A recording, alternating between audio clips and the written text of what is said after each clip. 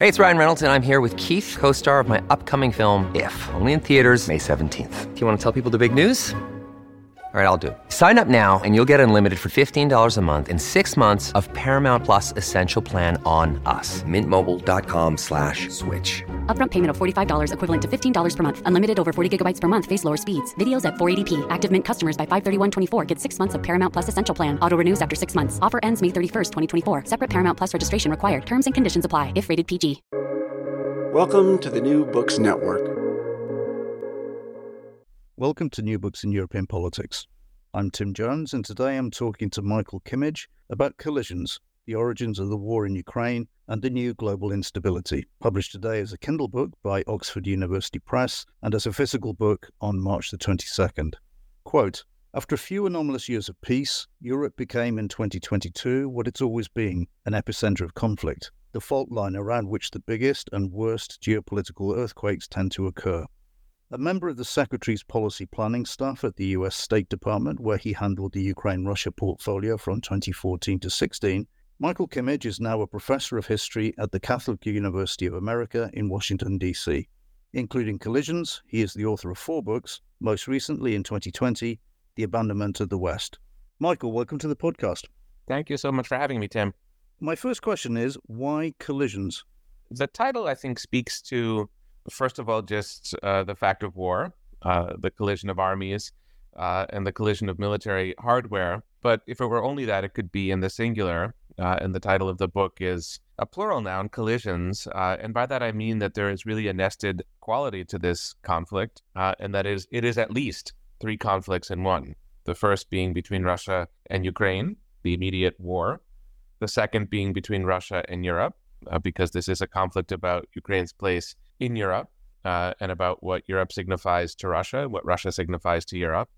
And thirdly, this is a conflict between the United States and Russia, which in some ways harkens back to the Cold War, in some ways is very different from the Cold War. But the U.S. is deeply involved in the conflict, to be sure, and an important element of Russian strategy and a Russian sort of attitude toward Ukraine is Ukraine's relationship to the United States. So there are 3 dimensions, each of them quite different. And I don't think that we can get a good sense or a good grasp of the war if we look at it as only a singular collision. I think it must be looked at as multiple collisions. Okay, so obviously the origins of the war go right back to the collapse of the Soviet Union, but you identify a more immediate trigger in the book as 2008 onwards. And you write that, quote, Europe was a magical place in 2008, but there were early signs that this was wearing off. So can you expand on that? Yes, I'd begin the book with the joint optimism of Angela Merkel and Barack Obama. And this was, sort of a period of political transition that was viewed in Berlin and Washington as basically very positive. Of course, you have the financial crisis of 2008, which is a different storyline. But there was a remarkable optimism about European integration.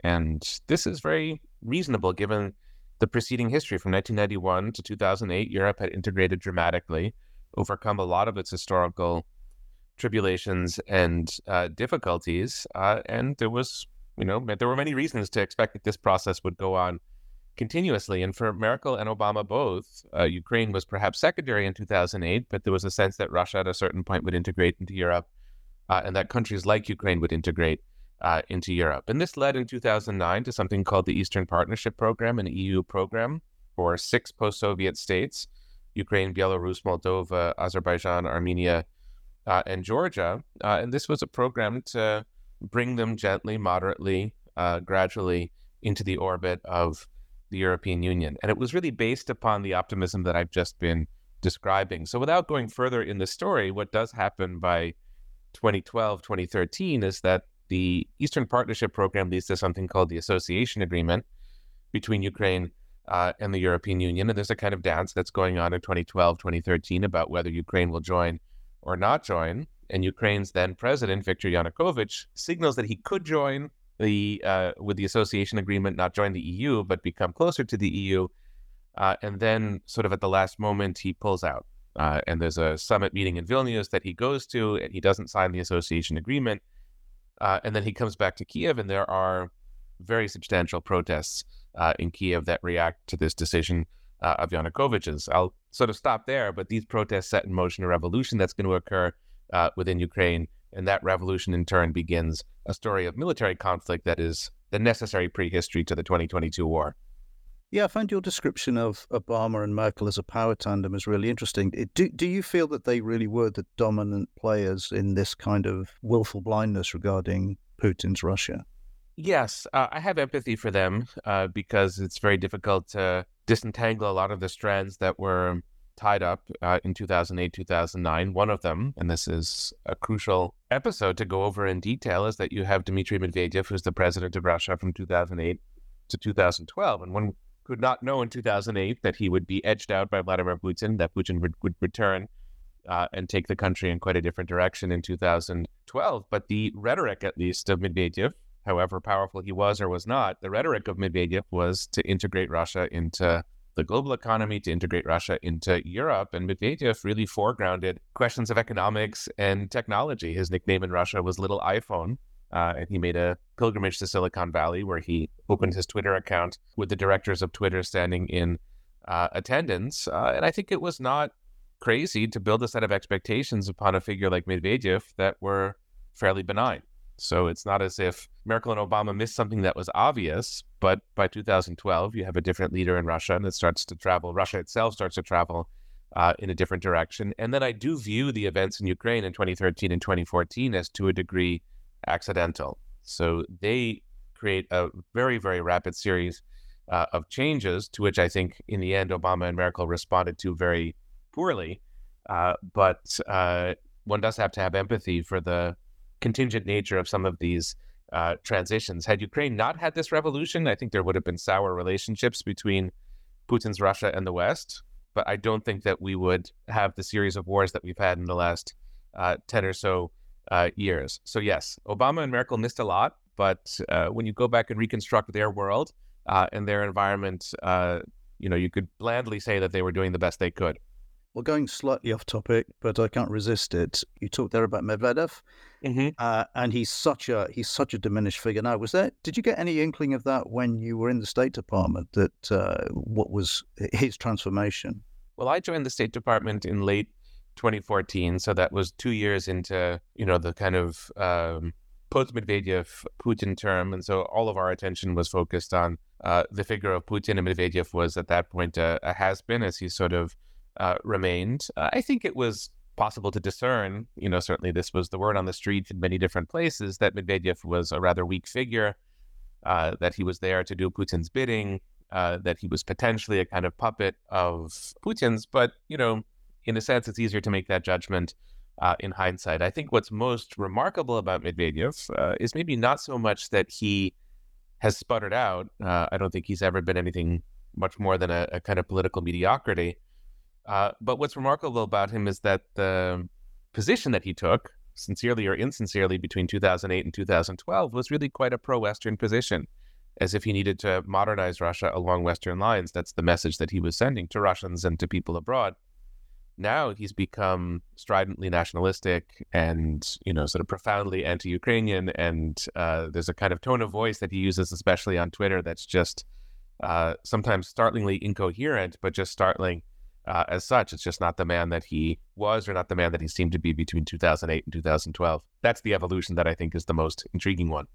As I said, the book really gets going from 2008, but now we've established that backdrop, I'd like actually to go a bit further back to 1999, Putin coming to power, and the experience of the NATO intervention in Kosovo and the changing of the borders of Serbia. You and you're not the first person to write this, but you do stress what a formative moment that was for Putin's thinking. Yes. If you'll allow me, I'll sort of develop a continuum here. It's 1999, Kosovo, but it's also the Iraq War, and then it's the NATO intervention in Libya. All three of these events are very significant data points for Putin's thinking and for the thinking of the Russian political elite, national security elite, about where Russia stands and about the kind of power that the United States wields. And I think this is such crucial intellectual backdrop to the decision to invade Ukraine in 2022 that it demands careful articulation. So I think in a Russian reading of 1999, the issue is not just that NATO was there and not just that NATO was poised to expand as it would very dramatically in 2004. I think that the issue is that NATO goes out of area into Serbia and uses its military hard power to refashion the borders of the Balkans. And so NATO is technically a defensive military alliance, but it wasn't really behaving as such in former Yugoslavia. And that was really upsetting to Russia. Beyond bonds of affection between Russia and Serbia, I think that that's actually a bit secondary, but it's more that NATO appeared to be taking on a new role in Europe. Second data point of the Iraq War, which really does follow on this moment of 1999, is that the United States wages war in Iraq and before that in Afghanistan, without much of a UN, sort of legitimacy, without the authority of the UN behind it. So Colin Powell with his famous address to the UN about weapons of mass destruction. And so here you have a somewhat more ambitious United States that's writing its own rules in the Middle East, not just in Europe, and acting in the Russian interpretation with impunity and removing from Russia one of Russia's most important foreign policy tools, which is its veto on the UN Security Council. So that's quite significant. And then it happens again under Medvedev's watch in 2011 in Libya when NATO involves itself in a bombing campaign in Libya, and that's with the acquiescence of Russia, which abstains at the United Nations, and that becomes a point of friction between Medvedev, who was then Russia's president, and Putin. The two of them squabble openly about whether Russia should have abstained or not. So I think all of this signifies in the kind of culture, the thinking of Russian national security elites, a United States that's becoming more and more emboldened and sort of lurching closer to Russia and depriving Russia of some of its key foreign policy and military tools. And of course, just to finish the point, 2014-2022 manifests quite considerable pushback on Russia's part against what they see as this negative and disturbing trend. On that same score, there's a quote from the book where you say, quote, NATO enlargement proceeded on the unwise premise that NATO expansion was itself resolving the problem of Eastern European security. In truth, by expanding, NATO was absorbing the age-old problem of Eastern European security in the 1990s and thereafter. Now, I take that not as an argument that some make that NATO expansion was a mistake, but that NATO was expanded from the wrong premise. People weren't thinking straight about what they were doing. That's my interpretation, and this is a much debated topic, and many others would argue to the contrary, that every inch of NATO expansion was wise because it provided a kind of protection that if it weren't there, that Russia would contest. In other words, if NATO had not expanded to the Baltic republics, they would be in play now, as Ukraine is, and so any NATO expansion is in and of itself a good thing. But I do take a different view on that point.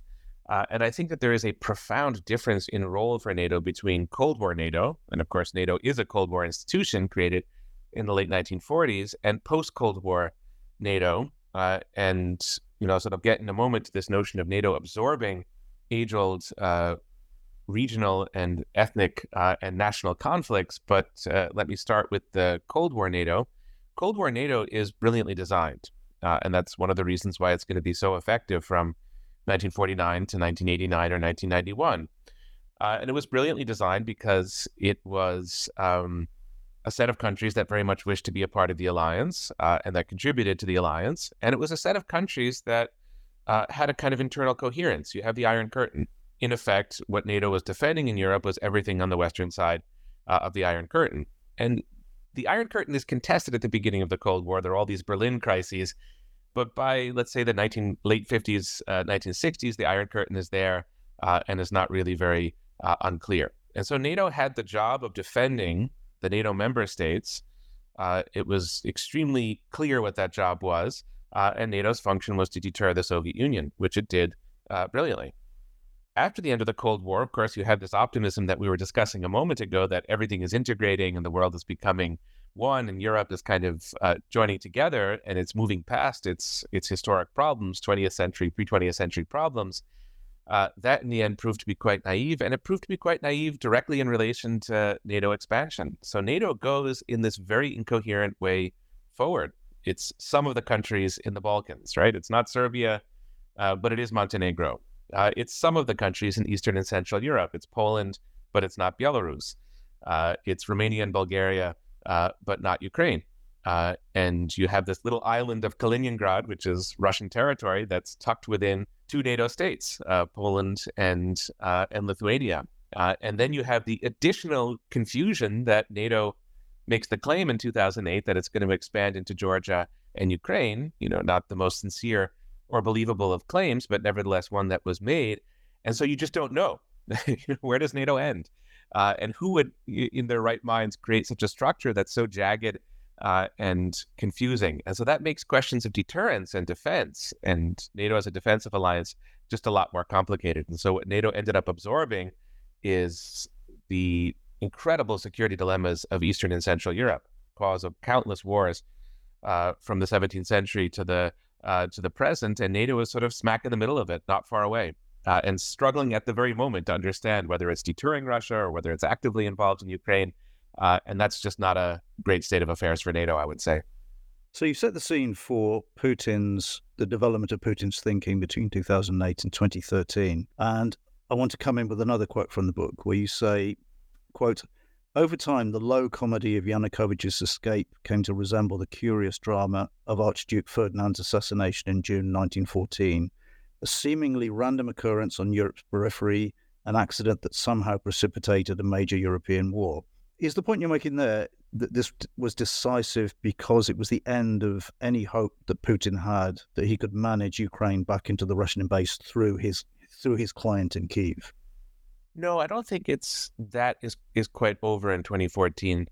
And the simple fact that Russia doesn't invade or reinvade between 2015, when the active fighting ceases, and 2022 is a sign that Russia was sort of making up its mind, trying to figure out what would happen. And I think that there was a hope in Moscow that somebody like Yanukovych, or maybe Yanukovych himself, would come back. That, Ukraine since 1991 had vacillated. It had been more pro-Russian at times, more pro-European at times, and that the pendulum would again swing back toward Russia, which didn't prove to be the case. You have an election in Ukraine in 2019 that Zelensky wins, and he runs as a peace candidate.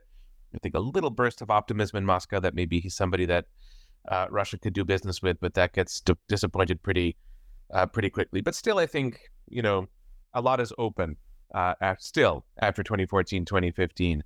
I think the way in which the flight of Yanukovych to Russia, this is the evening of February 21st, 2014, early morning hours, he first goes to Kharkiv and then to Crimea and then to Russia. I think it does resemble the assassination of Archduke Ferdinand in the sense that it reminds us how important certain contingencies are. You could imagine that Europe was destined inevitably for the First World War. There are historians who make that argument, but still, I think the First World War begins in this disbelief, and it's not as if anybody really wished to have a world war in 1914. It somehow happens. It gets triggered by some insecurity, some moment of insecurity and instability that then proves impossible to contain. And I think 2014 is very much like that. It is not fully a point of no return.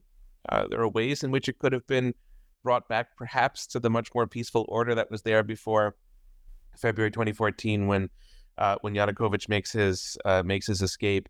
But after 2014, to a degree, the die is cast.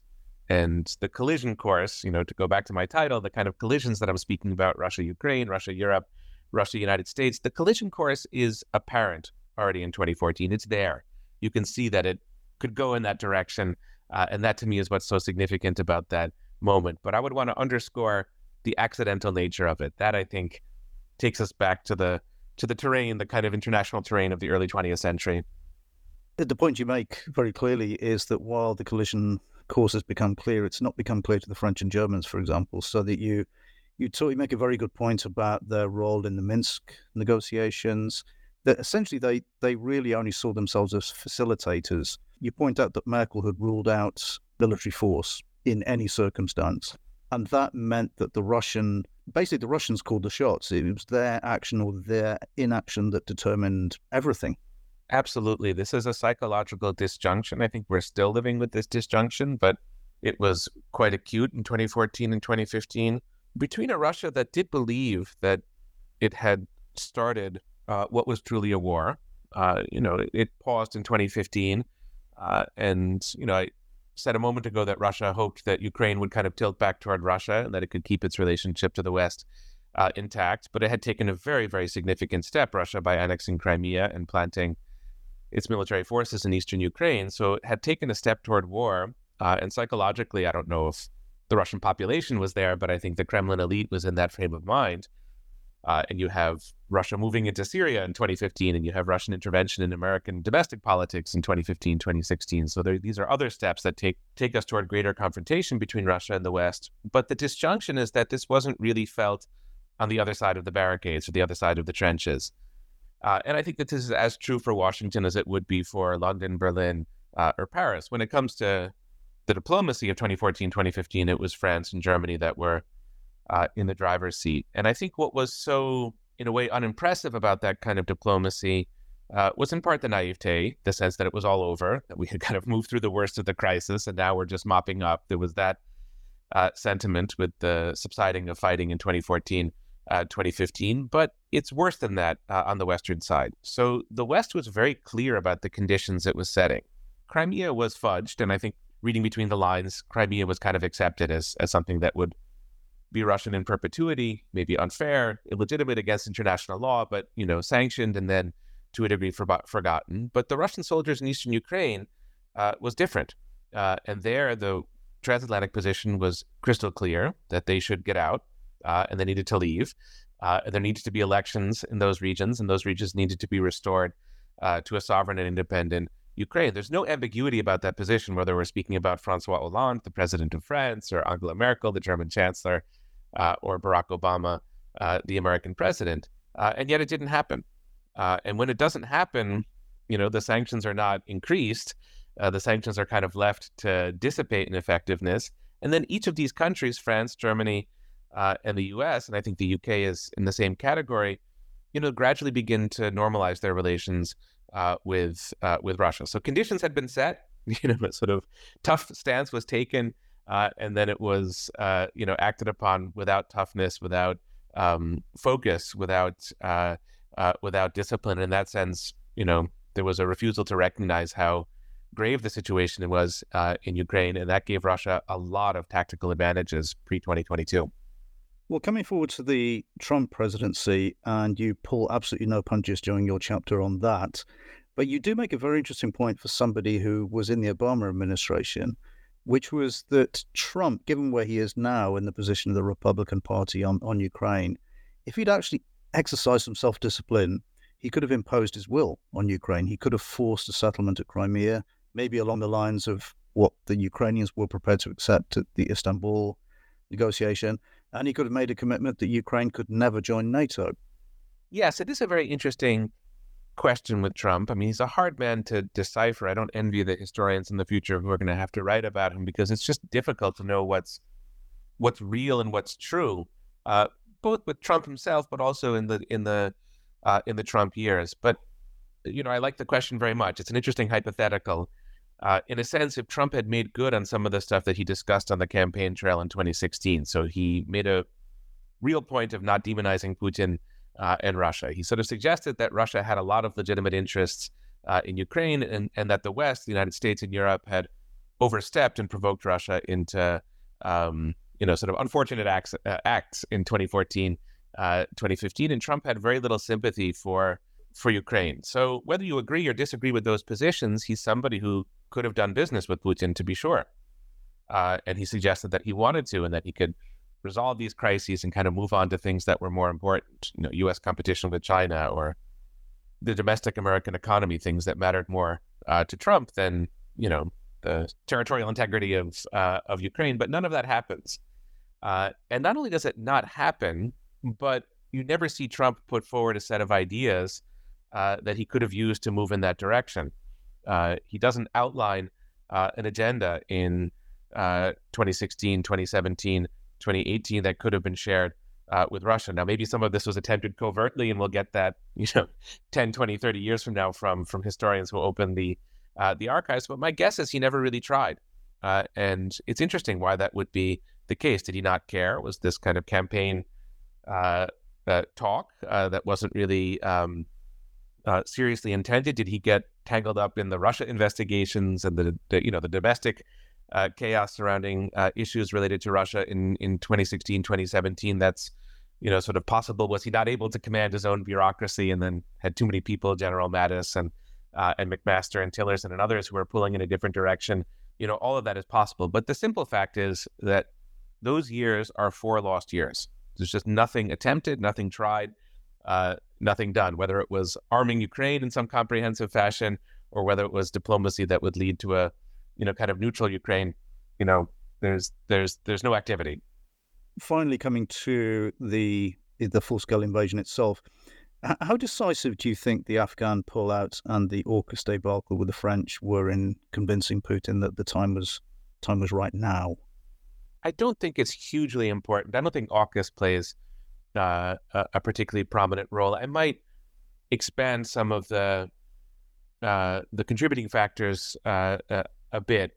I think that the passing of Angela Merkel from the scene is not a necessary condition for the war, but something of a condition for the war. Europe is in a leadership transition phase in 2019, 2020. I do think that January 6th, in the sense that the U.S. is in a period, a sort of a moment of chronic political, sort of chaos or dysfunction, sort of not able to carry out its business. I think that plays something of a role. And I do think Afghanistan, but I would put Afghanistan a little bit more broadly than the messy pullout in August 2021. If you want to take an uncharitable read of Afghanistan, which I'm sure Putin does when it comes to the U.S., it would go as follows: that September 11th creates the reason for the U.S. invasion of Afghanistan in 2022, and the U.S. goes in to kind of eviscerate the Taliban and make a September 11th, a second September 11th, impossible.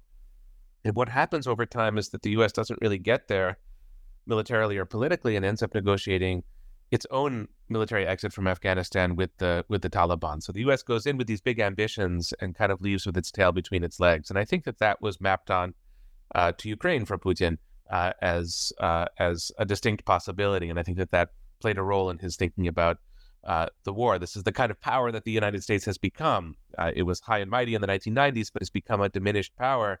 It doesn't make good on its promises. It loses its patience and pulls away from situations that are difficult. And if that's the truth of Afghanistan, that will be the truth of Ukraine. And I think was a contributing factor. But I should say, just as a footnote, that none of us has any evidence on this question. None of us really knows when Putin made the decision. It could have been 5 years ago.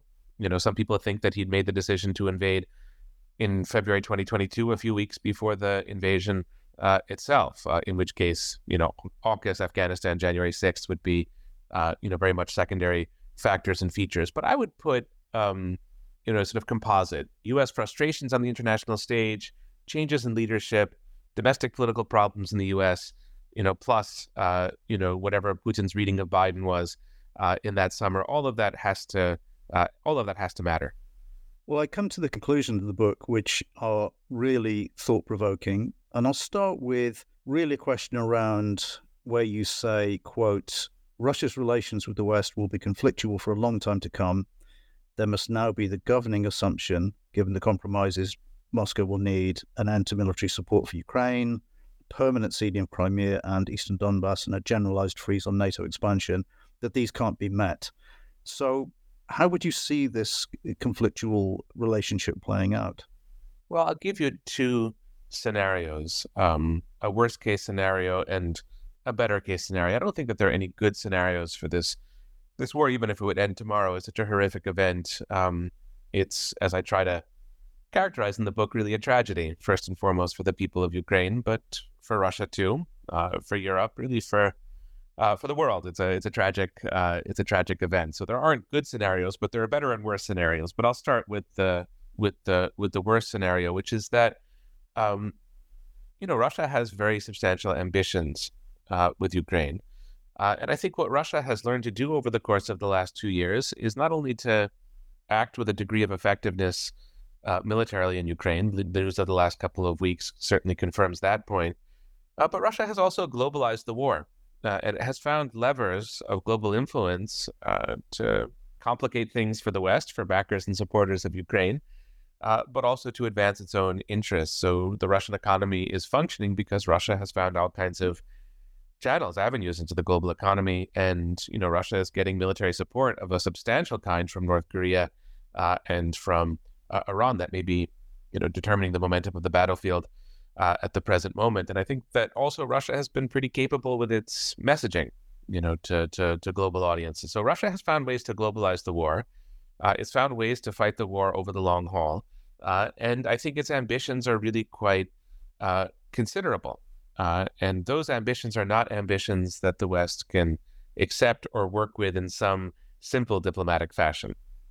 So I think that they do dictate, as I argue, and as you quote from the book, a generational conflict, a conflict that will last for years, but probably a conflict that will last for decades. And the worst case scenario is that this conflict would somehow spin out of control, that it would draw neighboring countries into it, that there would be a nuclear component, that accident or perhaps the design of various actors, given the complexity of things, could push us toward conflict.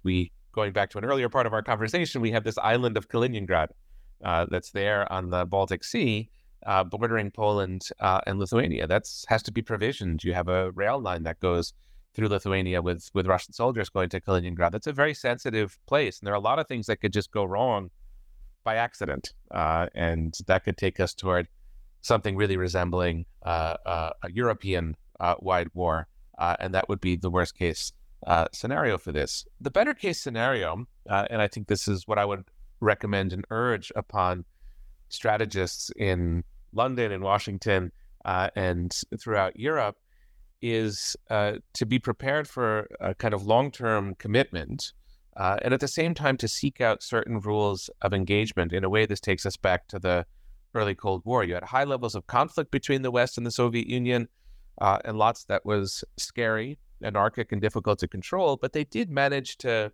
sort of figure out where to fight and where not to fight. And so perhaps rules of engagement can be discovered over time if the kind of mental and political toughness is there to think them through. You'll have a line of contact somewhere in or near Ukraine. Russia's not going to pull back from its own ambitions, but it will have met a kind of limit to those ambitions. And then the active phases of the war might start to die down. And some people dream of a sort of armistice or a kind of Korea-type situation down the road. And that might be the best thing that we could hope for. So not an elimination of the conflict, and not that heads of state can kind of sit down and figure everything out. I don't think that that's going to work unless there would be big leadership changes in Russia, but rules of engagement, sort of a moderation of the fighting, a slowing down of the war, such that a degree of normalcy returns to the region, that may be feasible, and that's probably the best that could be hoped for. You do identify, though, a real potential flashpoint, which is Belarus. As you say, quote, given the extreme distrust between Russia and the West, Belarus finds itself in the zero-sum logic of the Ukraine war. It will be either Europe or Russia. It cannot be both. And as you point out, you could have a situation, as you described there, where the powers learn to stand off from each other.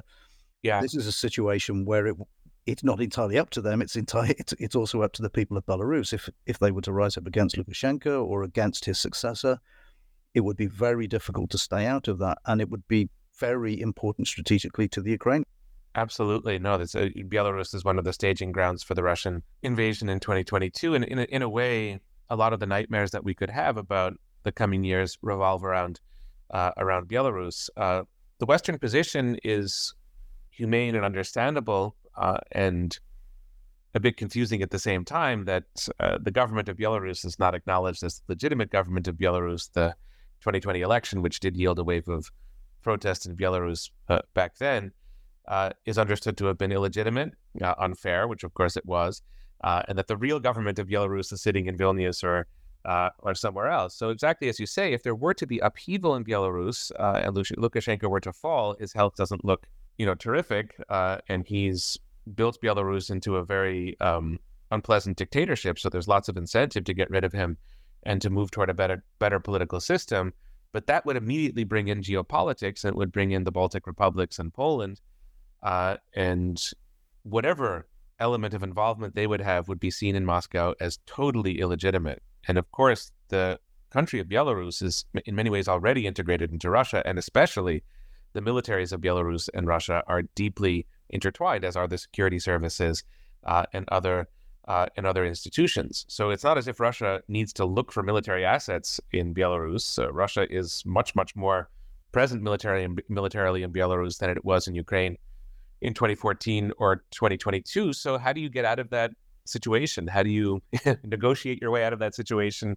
How do you fight your way out of that situation? It's really combustible. And of course, Belarus borders 3 NATO member states, Latvia, Lithuania, and Poland. So it's not just a regional issue with those actors, it's very much a NATO issue as well. Well, to repeat myself, that's one of the ways in which NATO has absorbed the problems of this region, and it demands, I would hope, extremely careful and cautious thinking at the present moment about what to do if that scenario arises, because it could be very sudden. A health problem for Lukashenko, and suddenly you have a big crisis on your hands. So it's one we should be thinking about now. Yeah, my final question is internal to Russia. You mentioned the December 2011 protests in Russia and the importance of Boris Nemtsov and Alexei Navalny. As you say, waiting things, omens of the Russia that was not Putinist. Both are now dead. Do you think there's any internal hope for change in Russia?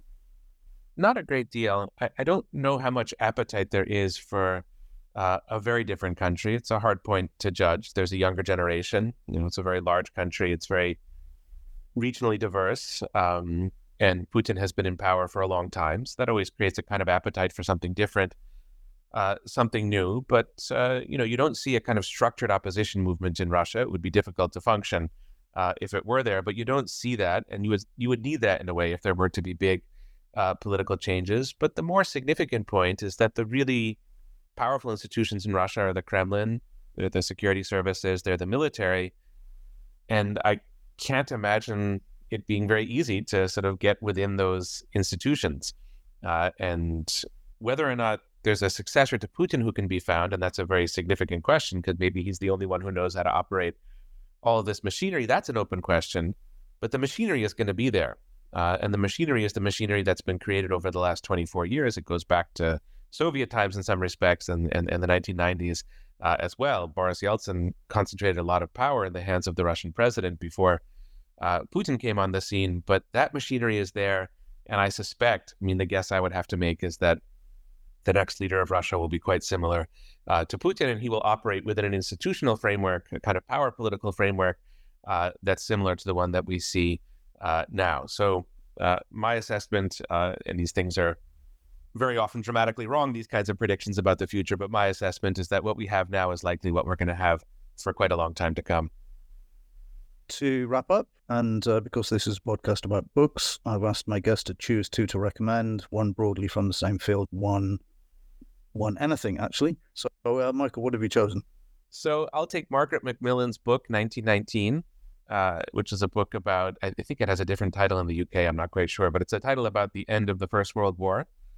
And there are lots of pieces of the puzzle that are kind of haunting at the present moment. First of all, the nature of the conflict and the scale of it and what the diplomacy that came in its wake signified and meant. I think it's a remarkable book, but you also get details in that book that just stand out, such as there being no Ukrainian delegation at Versailles. There's a very powerful Polish delegation.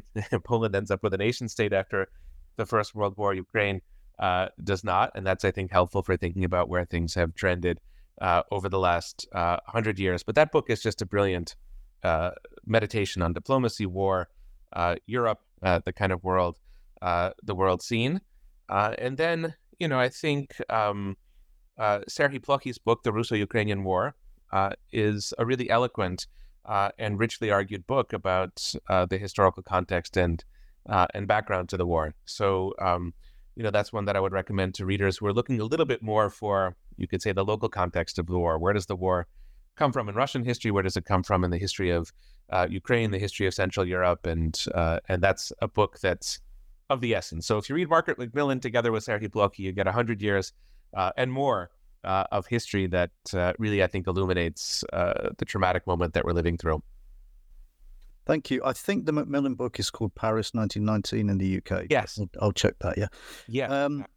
Okay, well, today I've been talking to Michael Kimmage about Collisions, published today as a Kindle book by Oxford University Press and out as a Dead Tree on March the 22nd. Michael, thanks again for coming on. Thank you so much for taking the time and care to discuss this Dead Tree that's about to come out. Right. Okay, we're done. Thank you very much for your time.